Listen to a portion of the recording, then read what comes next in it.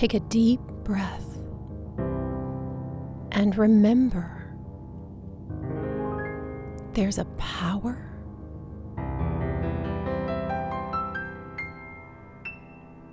breathing you. This is your space of sanity in an evolving world where we learn about spiritual law and how to apply it to our lives in a way that is practical and life-changing. This is where we remember truth to make the world a better place, one person at a time. I'm Claire Lautier, inspirational speaker, teacher of the technology of transformation, and a certified life mastery consultant and spiritual coach. Welcome to the Grace Space. My heart is like a glorious grand piano, but the lid is locked and the key is lost. That's a quote from Anton Chekhov's play, The Three Sisters, one of my favorite plays ever. And it perfectly describes the state of being I existed in for nearly 20 years of my life. In fact, it describes the state of many, many people who don't yet have access to the heart space. There are many ways to access this space of direct knowing, which transcends intellectual understanding. And doing so is vitally important to the individual and to the world. What the world needs now is love, sweet love. There's so much truth in that. One access door to the heart space is beauty, for example. You know how it is to see an amazing sunset or a glowing moon in the sky or some noble, graceful tree or a deer that's standing totally still? These are moments of spiritual beauty where you can sense the sacredness of creation. You don't think about them, you become them. Even for just a moment, the mind is silent. Then, often it will jump in with comparison, analysis, or dip its oar in some way, like wondering about the atmospheric conditions that must be creating the intensity of the color of the sunset, or calculating the moon phase and its position in the sky, or remembering the name of this kind of tree and something you think you know about it, or if the presence of a deer means that there must be ticks. Know what I mean? But until then, there's no thought, just a gasp. And you become still and one with that beauty. And you know directly that beauty as you, somehow. This is the heart space. It's where you know that you know. And you know that you are good and that everything is good. And there's no opposite to that good. It is a basic goodness and rightness that simply is. So there are different access doors to the heart space. And one of my access doors to the heart space has always been singing. When I sing, whether on my own or in harmony with others, I love to sing harmony, I get a big goofy smile on my face and my whole frequency changes. It just goes up and I'm totally elevated. My heart soars. In recent years, if I started my day with a singing lesson, my whole day was elevated. I would feel invincible, joyful, generous, and so fulfilled. At the ashram, when I sing, either on stage or with other teachers or during sadhana or sometimes solo on a special occasion, when I've had occasion to share my voice there, I go right into the heart space and I feel the light flowing through me. But it was not always that way. I didn't sing for nearly 20 years of my life. Today I'm going to tell you the story of how I lost my voice and the access to the heart space and how I found it again. I hope that it will inspire you to feel that breath of hope in your own heart space if you fear that you've lost something precious or that your piano lid is locked and you can't find the key and you're exiled from yourself. This story is about the return of our incorruptible innocence and joy. I have always loved to sing, and I did musicals from a young age. Singing has always been a barometer of connectedness for me, and I often noticed that the quality of my voice and whether I was singing well or not, well in quotes, was always more related to how I was feeling as a human being than how good my technique was. This always made me feel a little precarious about performing as a singer because inside I knew that if I was feeling unsure or insecure, it would affect my voice. But as a performer, I did a lot of musicals growing up and all the way through school. Halfway through my time at graduate school at the Juilliard Drama Division in New York, my wonderful, vibrant father, who had just turned 53, was killed in a bike accident while training for a triathlon. The shockwaves from this sudden tragedy rocked our whole family and my entire universe.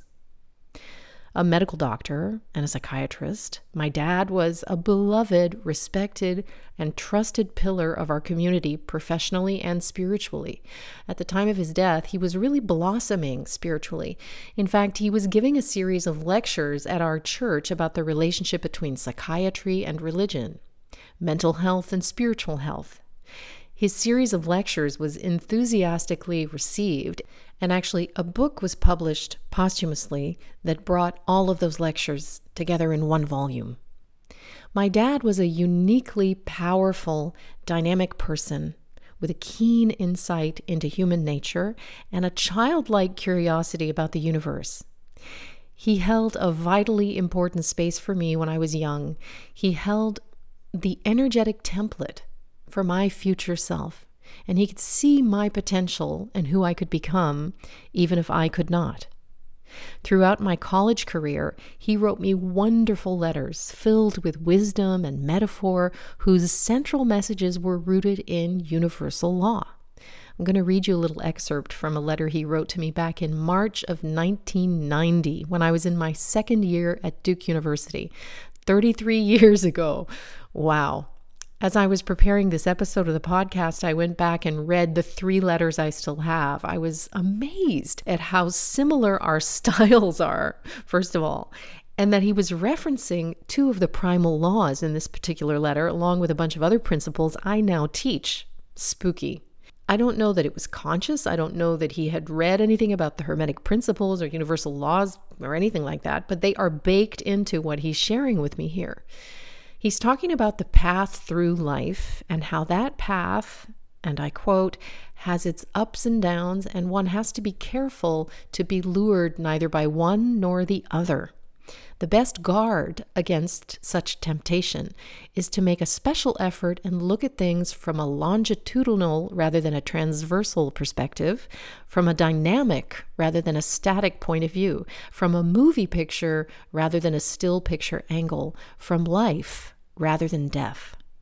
Your career choice, it was plain back then that I was going to be a professional performer, your career choice will test this more often than any other would have, and with a magnitude that none could match. Today's failure deserves the same reverence as tomorrow's success as brothers in arms in the struggle which is life. I can't help but notice the perception of life as a struggle. Just a little sidebar. And he continues, your choice of career is different in yet another way in that it dwells in creativity. It demands that you be creative, not only on stage in terms of understanding, perception, and expression, but off stage as well. And this can take one form only, the fullest expression of who you are.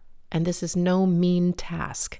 In addition to being a lifelong endeavor towards which one tends in an asymptotic fashion, ask Elizabeth. Here he refers to my roommate who was a science major.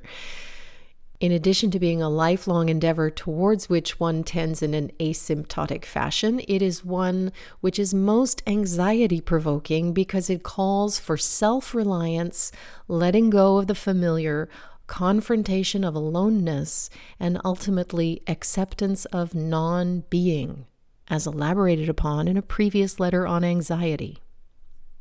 At the risk of being a bit concrete, an illustration of creativity, especially as it pertains to a woman, is in procreation itself. The child which emanates from her, the creative creating woman, is so specific to her that it cannot be duplicated by anyone else anywhere else. To be creative offstage, one must lead a life so specific to one as a baby would, not duplicable by anyone else, not resembling any other baby, not adopted from anyone. Well, holy cow. I mean, all kinds of foreshadowing. I had no idea what was coming down the pike when I was 19 years old. So he refers to the principles of polarity, the principle of rhythm. He refers to non-attachment, the anchoring of the soul body, self-realization. It's unbelievable. I did not understand these letters in their depth when they were written, but I knew they were important and I saved them all. But several of them disappeared over the years. I have no idea where they went, including the one he refers to on anxiety, which I would love to read now. And one of my favorites where he talked about the sculptor and the sculpture. I had suffered a disappointment, and he offered me the metaphor of the sculptor as the hand of the divine. Only divinity knows our true and highest potential. It sees the perfect, unique form inside the rough stone, and it hacks away at it, chipping off large chunks at first in a way that can seem brutal or cruel. But as the true form begins to emerge from within the marble, the blows become more delicate, refined, and subtle, until chipping away becomes sanding down, then buffing, then polishing. And I don't know whether he realized it or not, but this metaphor of the sculptor comes from Freemasonry, where we have the hammer, the chisel, and the stone. The hammer is the principle of the one, the number one, it's divine power. The chisel is the principle of number two, which is divine love, and the stone is the principle of the number three, manifestation. It's pretty amazing. So this is how our spiritual path is. We don't understand why we receive the blows that we do, why things have to be chipped off of us, right? This is, wearing down the ego, chipping away at the ego, if you will. Sometimes life seems cruel and unforgiving, but when we understand the process of inner alchemy, we know that whatever is occurring is a consequence of the interaction of the infinite field and our own field, which is one way of looking at karma. We take radical responsibility and totally accept the way life is showing up as the perfect consequence of the sum total of what we have become up until this moment. And we trust that everything is for our highest good, even if it feels uncomfortable or looks like things are falling apart. The more we allow ourselves to let go of what is false in us, the more subtle and refined this sculpting process becomes. In a way, I guess my dad was my first spiritual teacher. And the plane upon which we're most connected and compatible even now is the spiritual plane. We're a lot alike. And I have sometimes felt his spirit in me driving spiritual discovery. It's as if through me, his spirit has been able to access all kinds of expanded awareness and information that simply wasn't available to him in his physical life. And I've even felt guided by him at times toward an access door. For example, I feel that his spirit guided me to the work of the great sage David Hawkins, whom I often reference in my own work because he's been such a major influence in my evolution. Dr. Hawkins was a psychiatrist, like my father, and at one point he had the largest psychiatric practice in the United States. This would have been when my father was practicing, and he might have been aware of him as a leading psychiatrist in the U.S. who was doing groundbreaking work. Back then, of course, no one was aware of Dr. Hawkins' state of enlightenment. He never talked about it. And it wasn't until years later, after my father's death, that he began openly lecturing on advanced spiritual states. I feel certain that my dad would have been powerfully affected by those teachings, and that in a way, his spirit has worked in me to acquire them. My father's sudden disappearance ripped a hole in my psyche, the size of which I was unable to fully fathom at the time. It was as if I no longer had access to that energetic matrix of my own becoming. I was unmoored, lost, and unable to find center in me without the North Star of his magnetic presence. I soldiered on with the mask of confidence and competence. I was good at acting the part, but the barometer of my voice told the truth of what was actually going on in my heart. The blow of my father's death, that huge bit of marble that was chipped away from my life and the lives of everyone who knew and loved him, and my inability to process the shock and grief in its aftermath, just hollowed me out to a husk.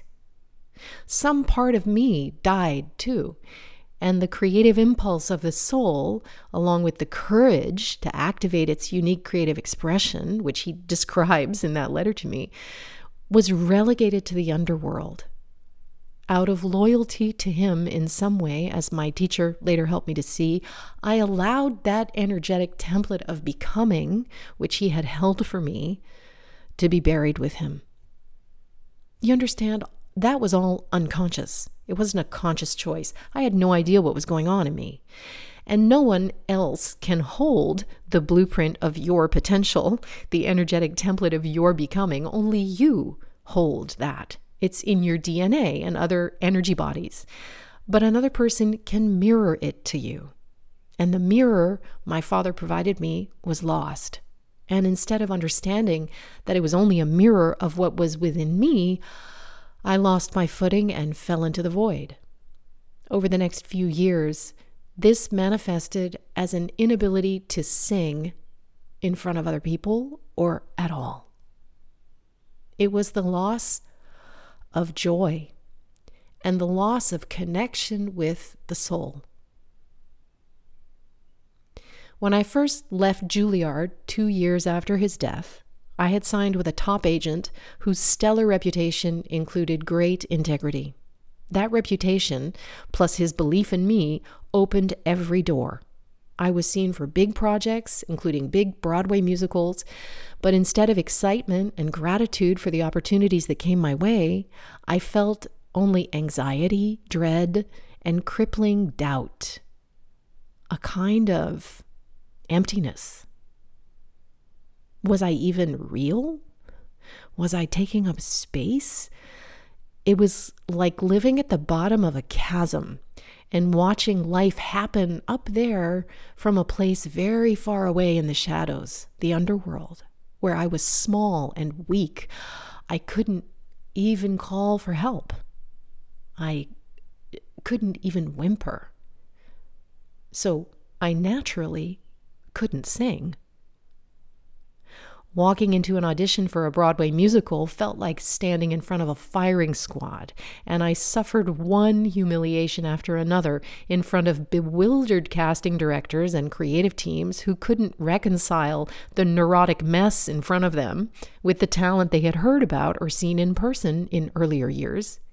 I trembled, I saw spots, I felt faint, and I despised myself as I let myself and others down time and time again. I was just unable to control my nerves before what felt like a yawning chasm of terror and dread every time I was faced with the opportunity of a singing audition. It's funny when I think about it now. The opportunity to be in a room with people and to sing feels like the ultimate joy and sharing and celebration.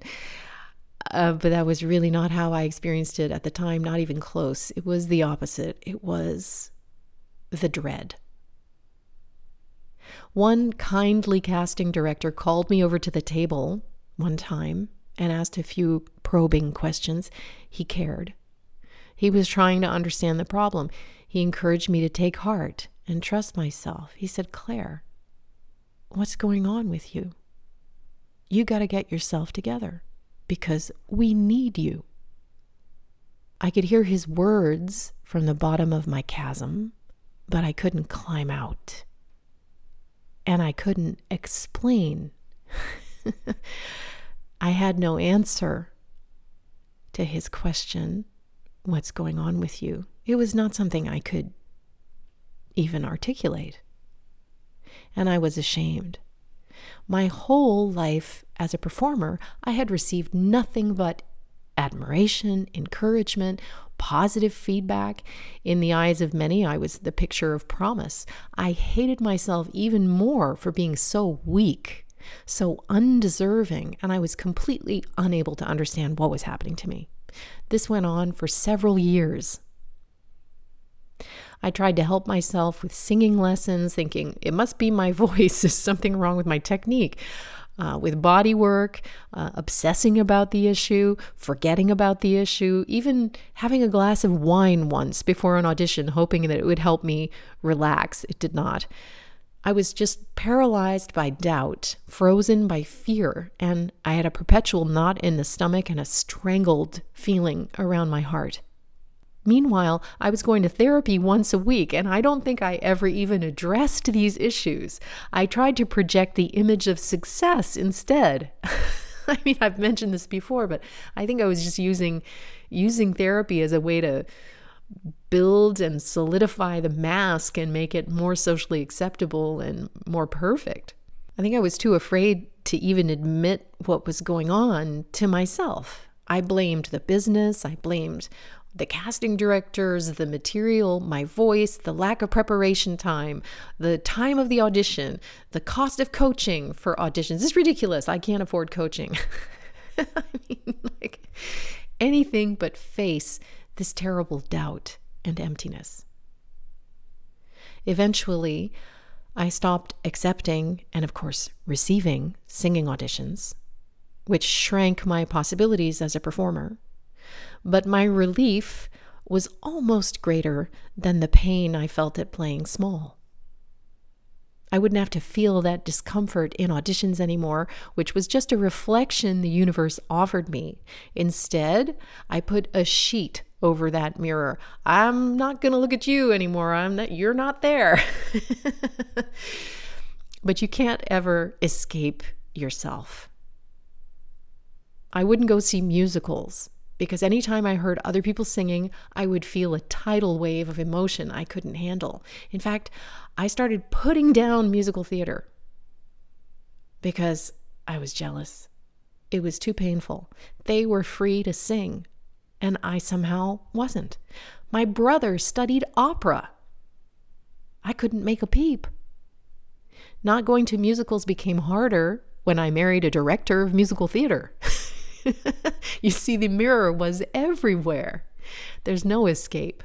But avoiding my avoidance tied up a lot of energy, and I hid my self-hatred and unresolved grief with false confidence and arrogance. The truth was I felt like a failure. But the sense of having failed was deeper than missing the career I thought I should have had. That was hard enough.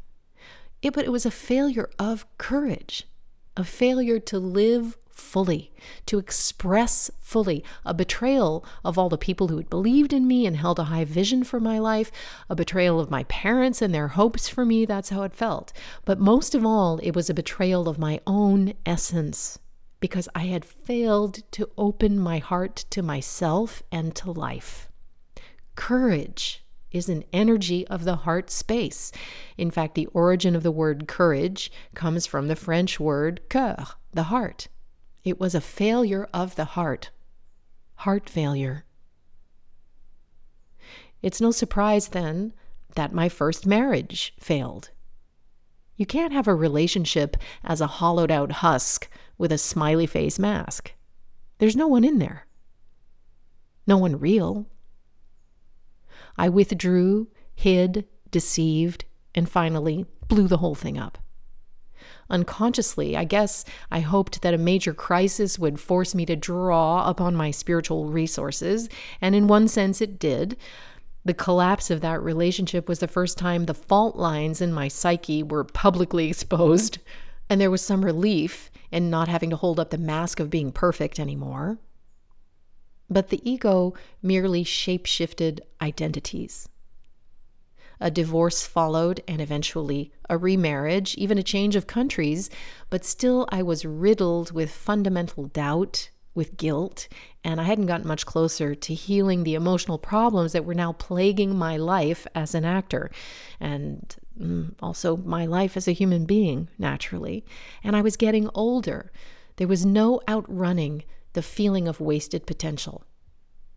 In 2012, as the energy tides turned fully into the age of Aquarius, I experienced that first wave of mass awakenings that went across the planet as an excruciating case of frozen shoulder that just came out of nowhere. Think back for yourself to 2012 and ask yourself what was going on for you that year and how you might have been experiencing an awakening of your own in some way.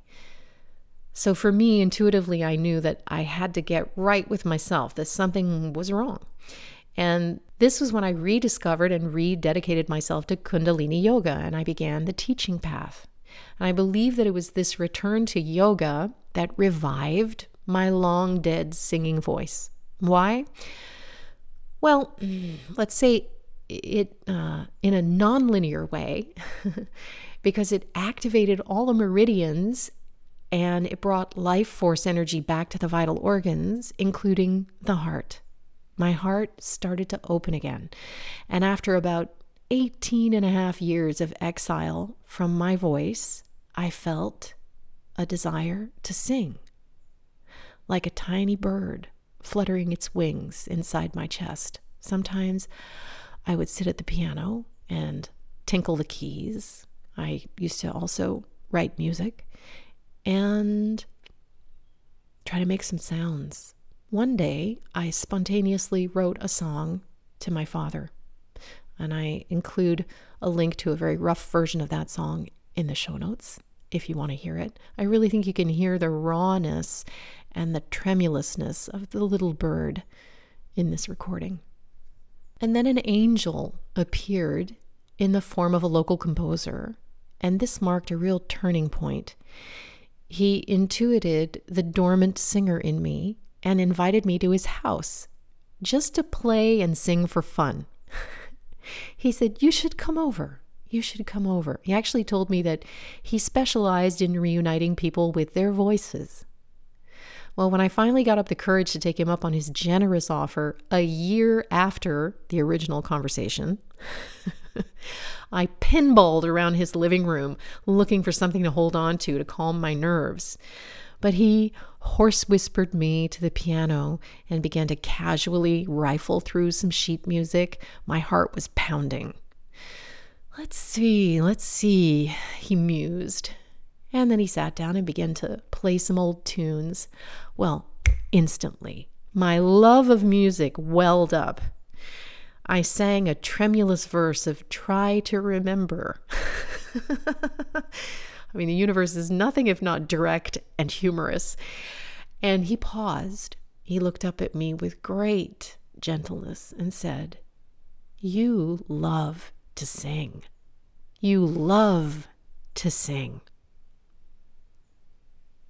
I felt a rush of energy through my heart like a wind. And I remembered that that was true and had always been true. And I knew henceforth that I would never sing for any other reason than for love. Suddenly, I felt joy. As a young singer, I had rarely been happy with the sound of my voice. I was hypercritical and sensitive to any wobble or blip or quality of sound that wasn't good enough. I didn't know what self-love or self-compassion or self-forgiveness was. I had always looked outside for approval, for permission, for reassurance that I was special and therefore worthy of someone else's love. This is, being caught in duality. And this precariousness was compounded by the death of my father, whose approval and permission and reassurance I wanted most, and I wasn't strong enough to withstand my own internal voice of judgment. Your voice is a vibration of your soul. The great master of the Veena, which is an ancient instrument, this great master, Hazrat Inayat Khan, would often speak of the voice, and he would say that the vibration of your voice has the power to heal you.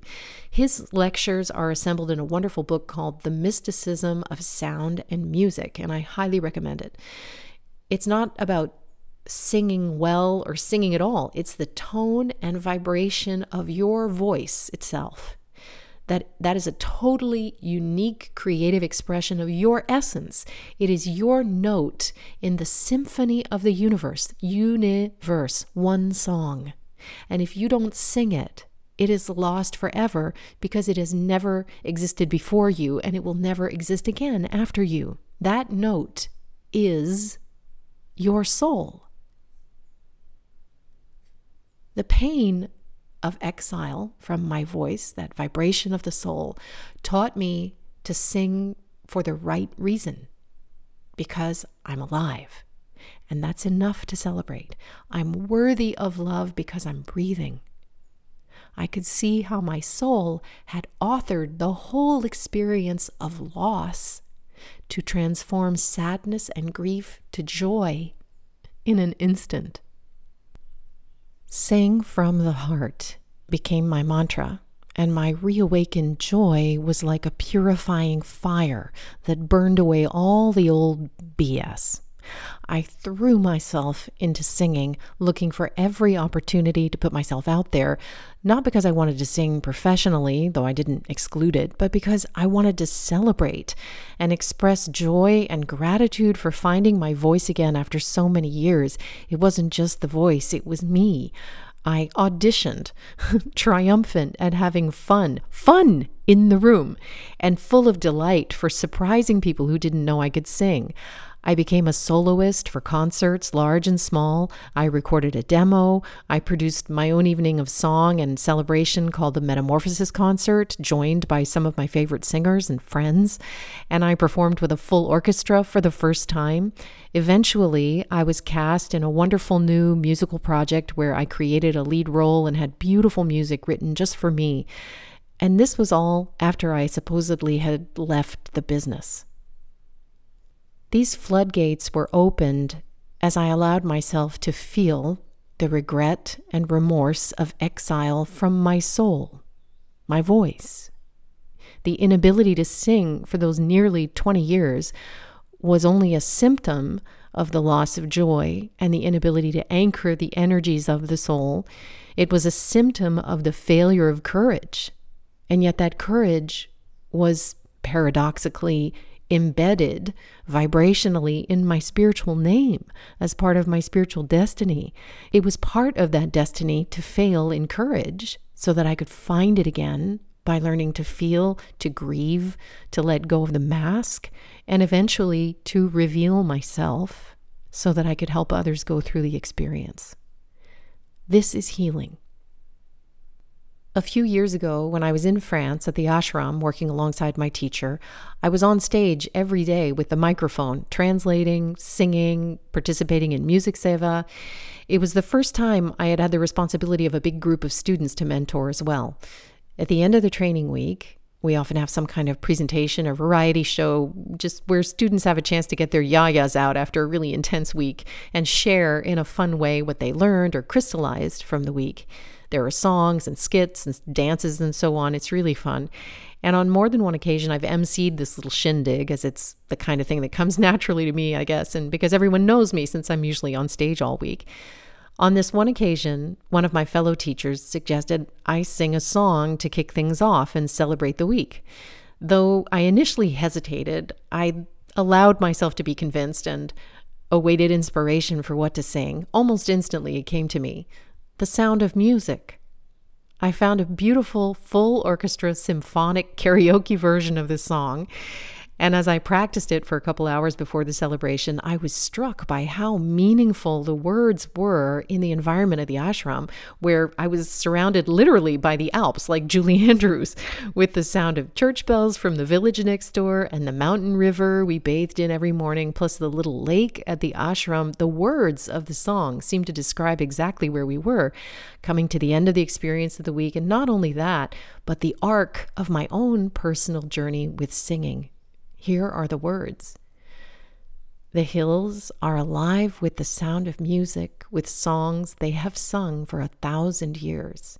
The hills fill my heart with the sound of music. My heart wants to sing every song it hears. My heart wants to beat like the wings of the birds that rise from the lake to the trees. My heart wants to sigh like a chime that flies from a church on a breeze. To laugh like a brook when it trips and falls over stones on its way, to sing through the night like a lark who is learning to pray. I go to the hills when my heart is lonely. I know I will hear what I've heard before. My heart will be blessed with the sound of music, and I'll sing once more. To sing an old musical theater song from my tradition in front of a group of Europeans, to share from the place of an old wound that had felt so devastating, was vulnerable but also incredibly beautiful. I prefaced with one sentence about my former life as a performer, then sang my heart out, and my voice had never felt freer. When the song ended, the group of about 100 or so people leapt to their feet with cheers and applause. I had the oddest feeling of having come full circle with this wisdom. I only sing for love now. And it's not about me.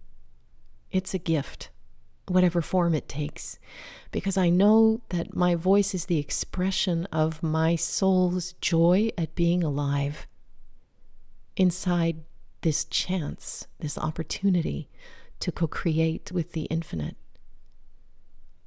I'm not even the one doing the singing. I'll see you next time. Meanwhile, walk in grace.